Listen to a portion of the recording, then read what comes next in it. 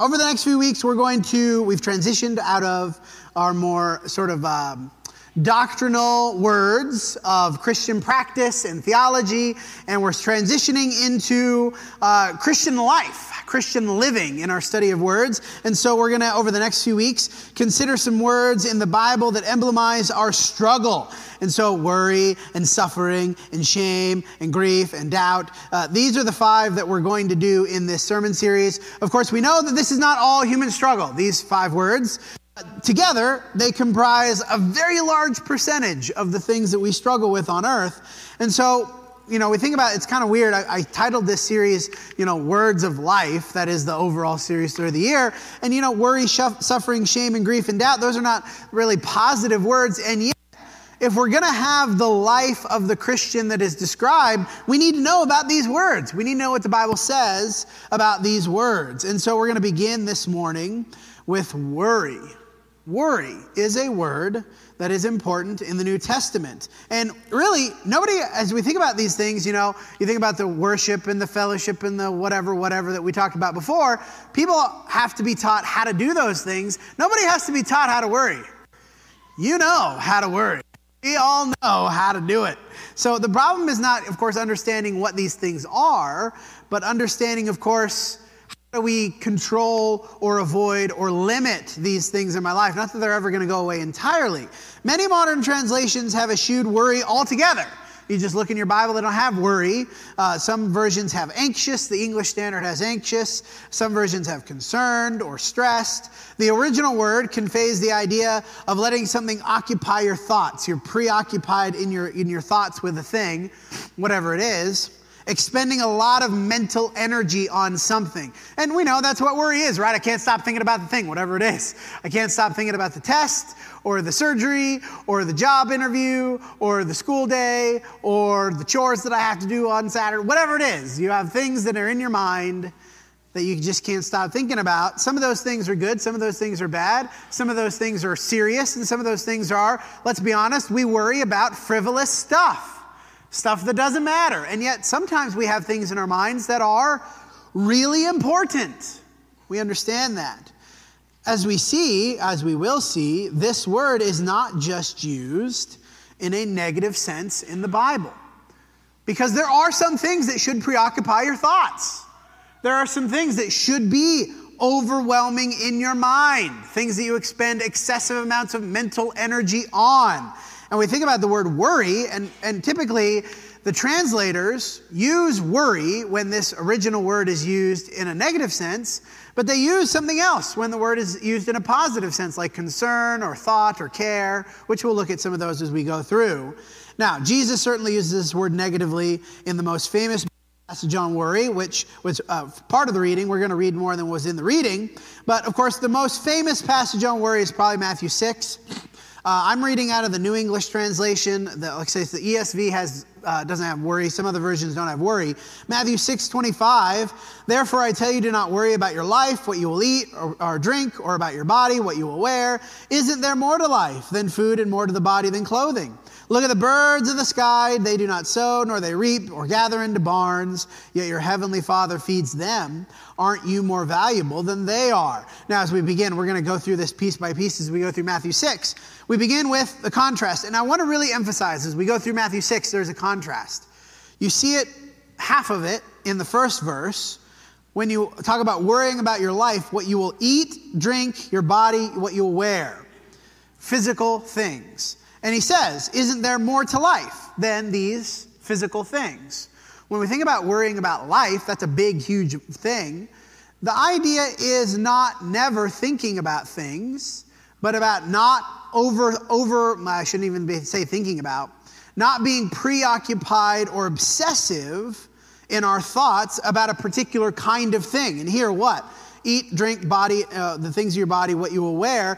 And yet we understand there are people who do not have enough, and they probably think about it a lot. People who don't have these things, don't have enough of these things. It's hard for me to say they shouldn't be thinking about it. Because what are they thinking about? How am I going to get X, Y, or Z? How am I going to get food? How am I going to get drink? How am I going to get clothing? How am I going to put a roof over our heads? Whatever it is, the natural inclination. But somehow when we're in struggles, we think about those things. But then when we have abundance, we still think about these things. We're still obsessive in our thoughts. Even when we're not struggling with these, we still think about them all the time. Now, the first instance of the first argument that Jesus makes here is what? God supplies for the animals. He supplies for the birds. Birds are not, I kind of would be interested to be in the thoughts of a bird for a day. Like, their brains are so tiny. Like, what are they thinking about? Are they even thinking at all? Do they have thoughts like we have? I mean, they're not thinking about, I'm going to plant for the winter and then I'm going to harvest, right? They're not thinking about that. They're not thinking about, I got to go to my 8 to 5 job. I know that. They're not thinking about that. They're just sort of living their lives. And, God has put in their minds the instinct, they're into their bodies, the instinct about where to look for food and how to fly and all those different things. That's part of God's mechanism for supplying and feeding the birds of the sky.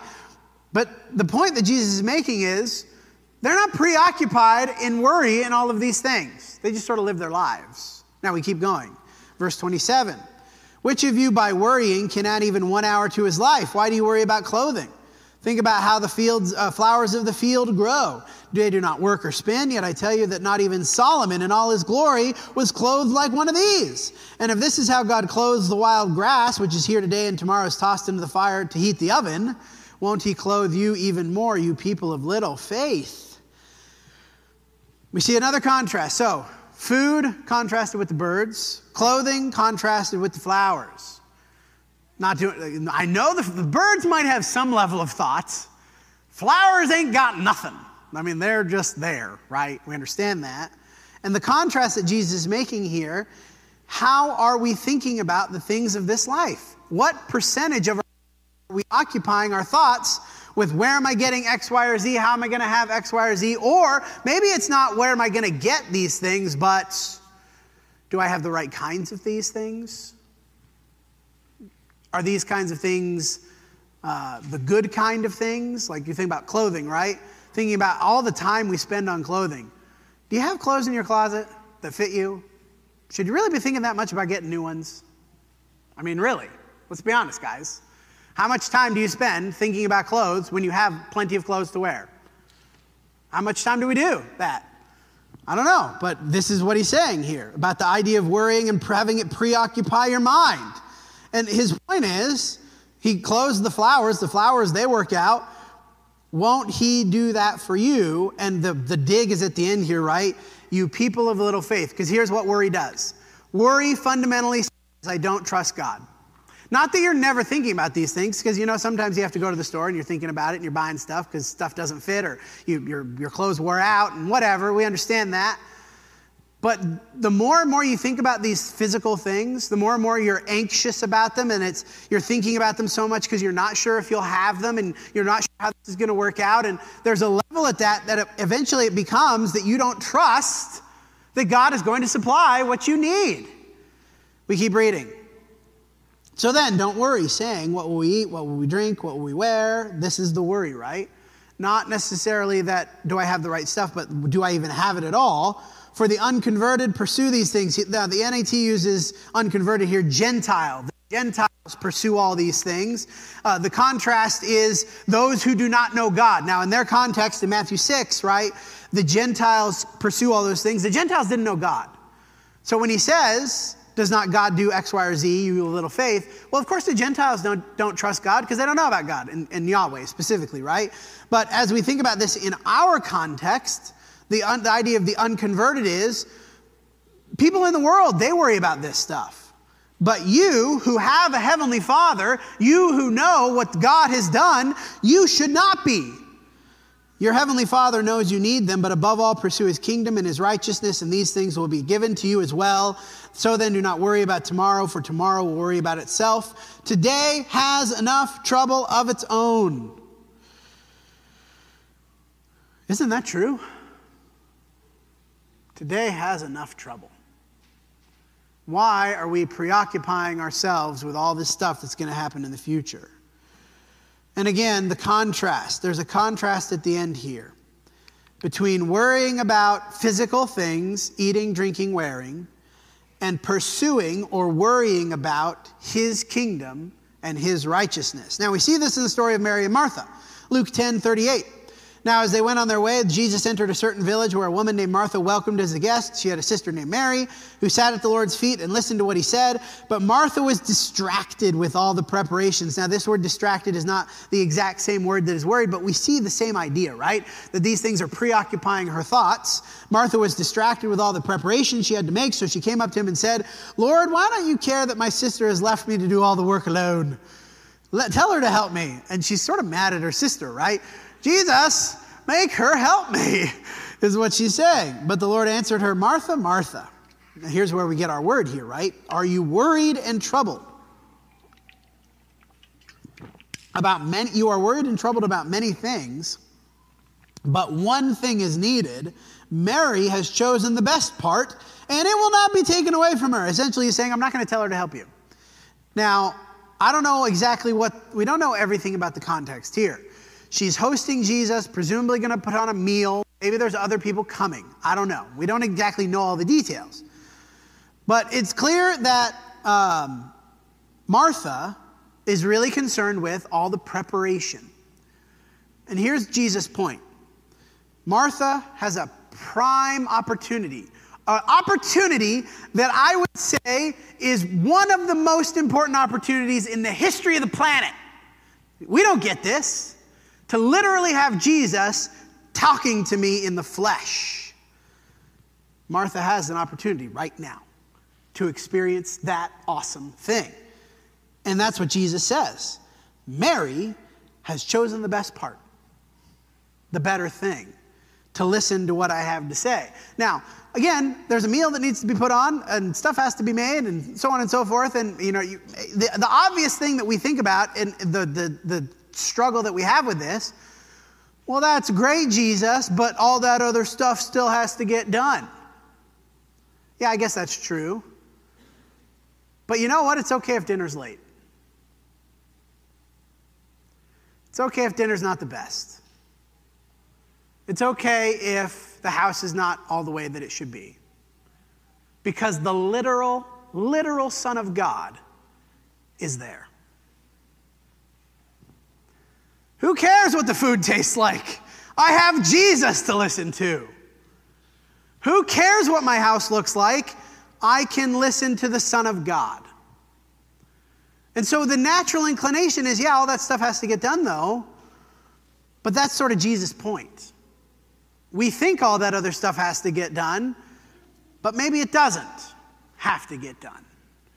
Maybe the things that we think are necessary, the things that we think about and worry about and wonder about and are anxious about, maybe they really aren't as important as we think they are. Because here's the problem with worry. The problem is not thinking about stuff excessively. The problem is what exactly excessively occupies our thoughts.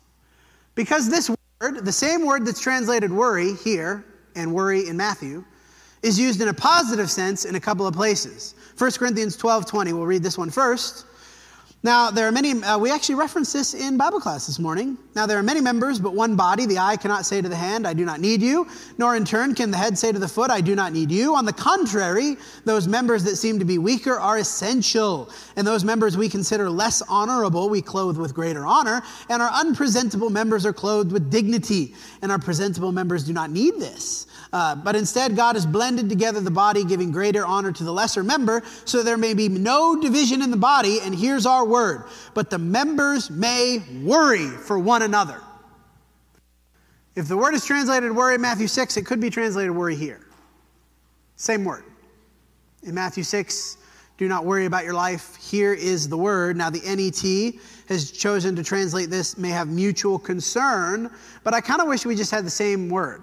The other versions, ESV does say, NIV, they don't do the same, but they don't translate Matthew 6 in the same way they translate 1 Corinthians 12. And they're trying to give the flavor of something's positive, but we miss the contrast. If we don't translate it the same way, we miss the contrast. That when Jesus says in Matthew 6, don't worry about your life, but then it says in 1 Corinthians 12, so that the members may have worry for one another. That is, so that you may occupy my thoughts. That I'm going to be thinking a lot about you. Isn't that what he's saying here? That we're going to be thinking a lot, expending a lot of mental energy on one another. I should be worried about you. And you should be worried about me. Now, in this context, what specifically? If one member suffers, all suffer with it. If one member is honored, all rejoice with it. I'm worried about what's going on in your life. Again, we think about worry in the negative sense, but what does that mean exactly? That I'm expending a lot of mental energy on what's going on in your life. What's happening with you? What's going on with you? And not only am I concerned about what's going on in your life, but I'm thinking about how are you fitting in to our group? I'm worried that you will find a place to fit in our body. That you will find your role, find your task, find your position, find your niche. I don't ever know if that word's niche or niche. Here it's both ways. I'm worried that you'll find your place here. And that's a good thing. I should be thinking about that. We should be thinking about that for one another. We should be thinking about one another. He says it this way in Philippians 2. Now I hope in the Lord Jesus to send Timothy to you soon so that I may be encouraged by hearing news about you. For there is no one here like him who will readily demonstrate his deep concern for you. Again, we could translate this. There is no one here like him who will readily demonstrate his worry for you. Others are busy with their own concerns, not those of Jesus Christ. Contrast, again, right? There's a contrast. But you know his qualifications as a son. He worked like a son, working with his father. He served with me in advancing the gospel, so I hope to send him to you soon, as I know more about my situation, though I am confident in the Lord that I too soon will be coming to see you soon. What's the point here? We see an explicit worry, Timothy's worry for the Philippians. We also see an implicit worry, Paul's concern for the Philippians.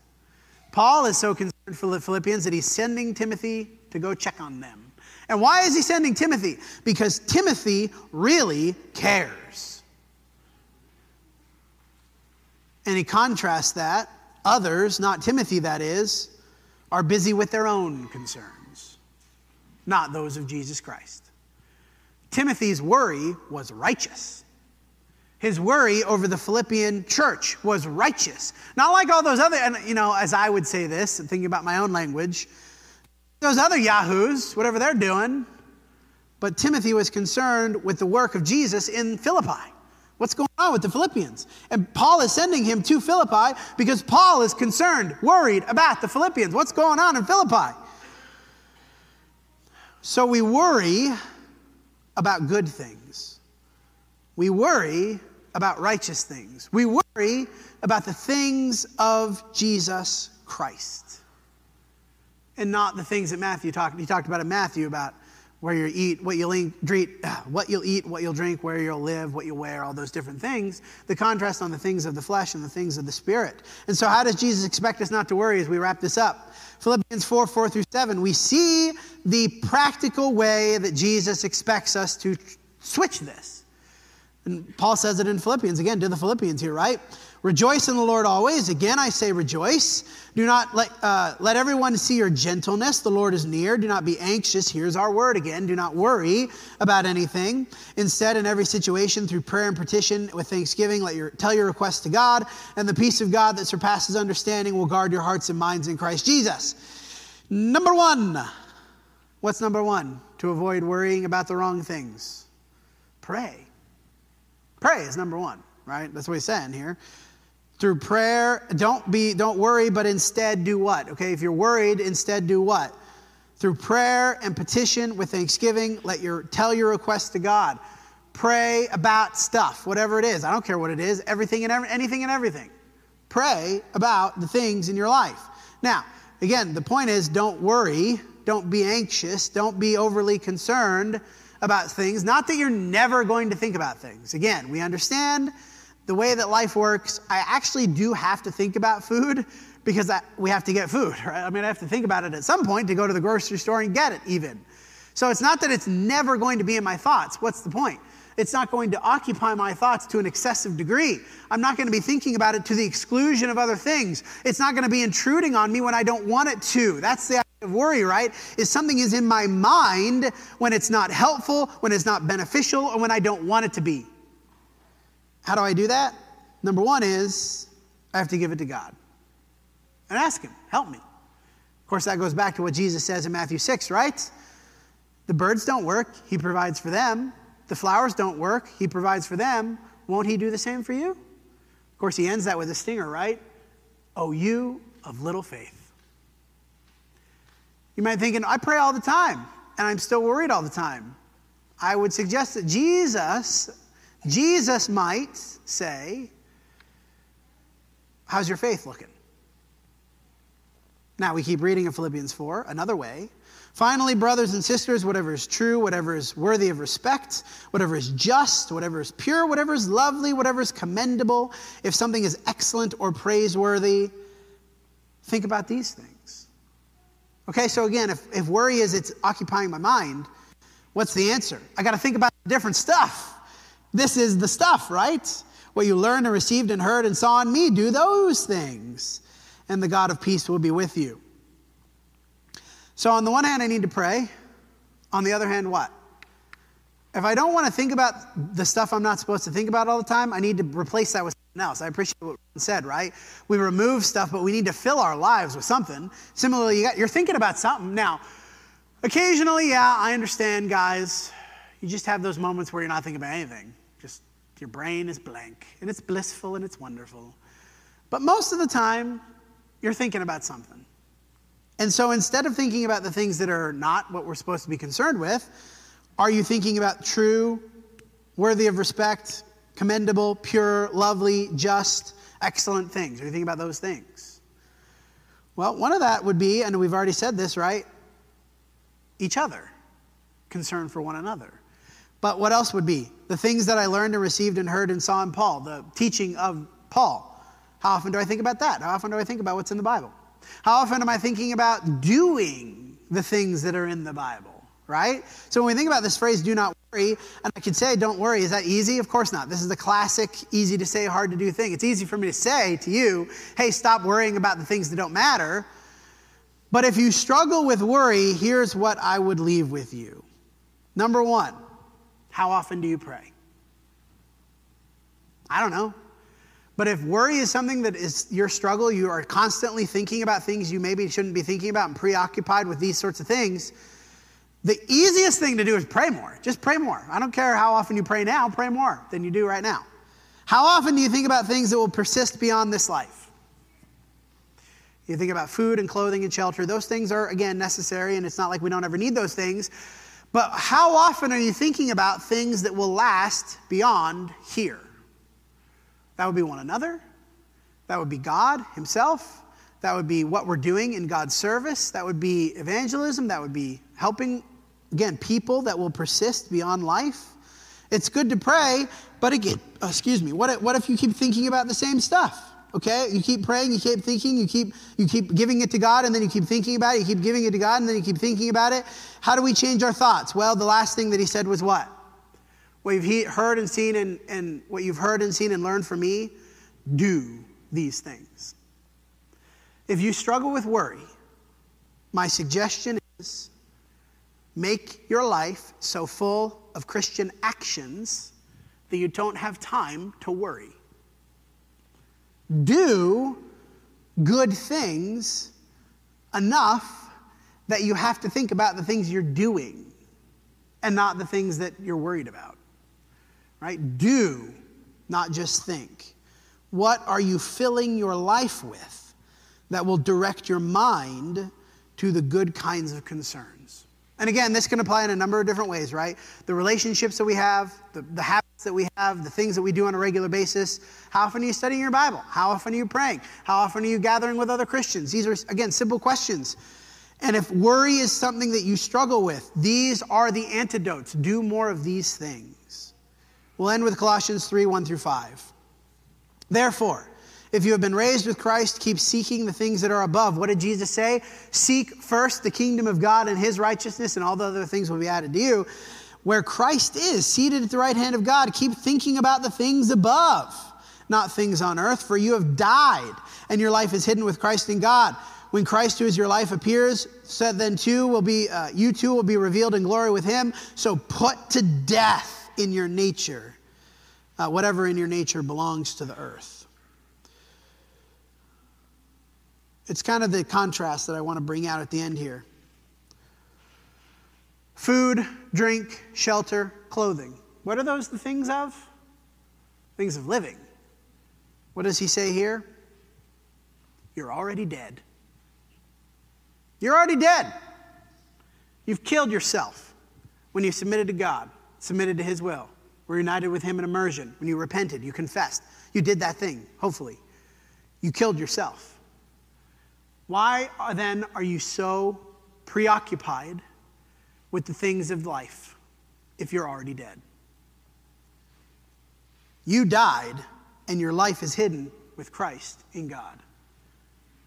The things of your life are no longer food and drink and clothing and shelter. Not that your body doesn't need those things, but even then you're thinking about those things. What does Paul say? To live is Christ, but to die is gain. To go and be with the Lord, that's better for me, but I guess I'll stay here because that's better for you. So Paul would be thinking about food and clothing and shelter and clothing, but he would be thinking about it because it advances his ability to worry about spiritual things.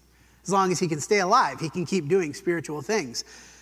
Stop thinking so much about earthly things and think more about spiritual things. If you're going to be a worrier, some people are just worriers.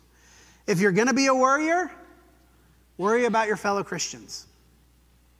Worry about the lost. That might motivate you to do some stuff. Worry about how well you're worshiping God. Worry about how much you know about his will. If you're just going to have to worry about something, worry about those things and not the things of this life.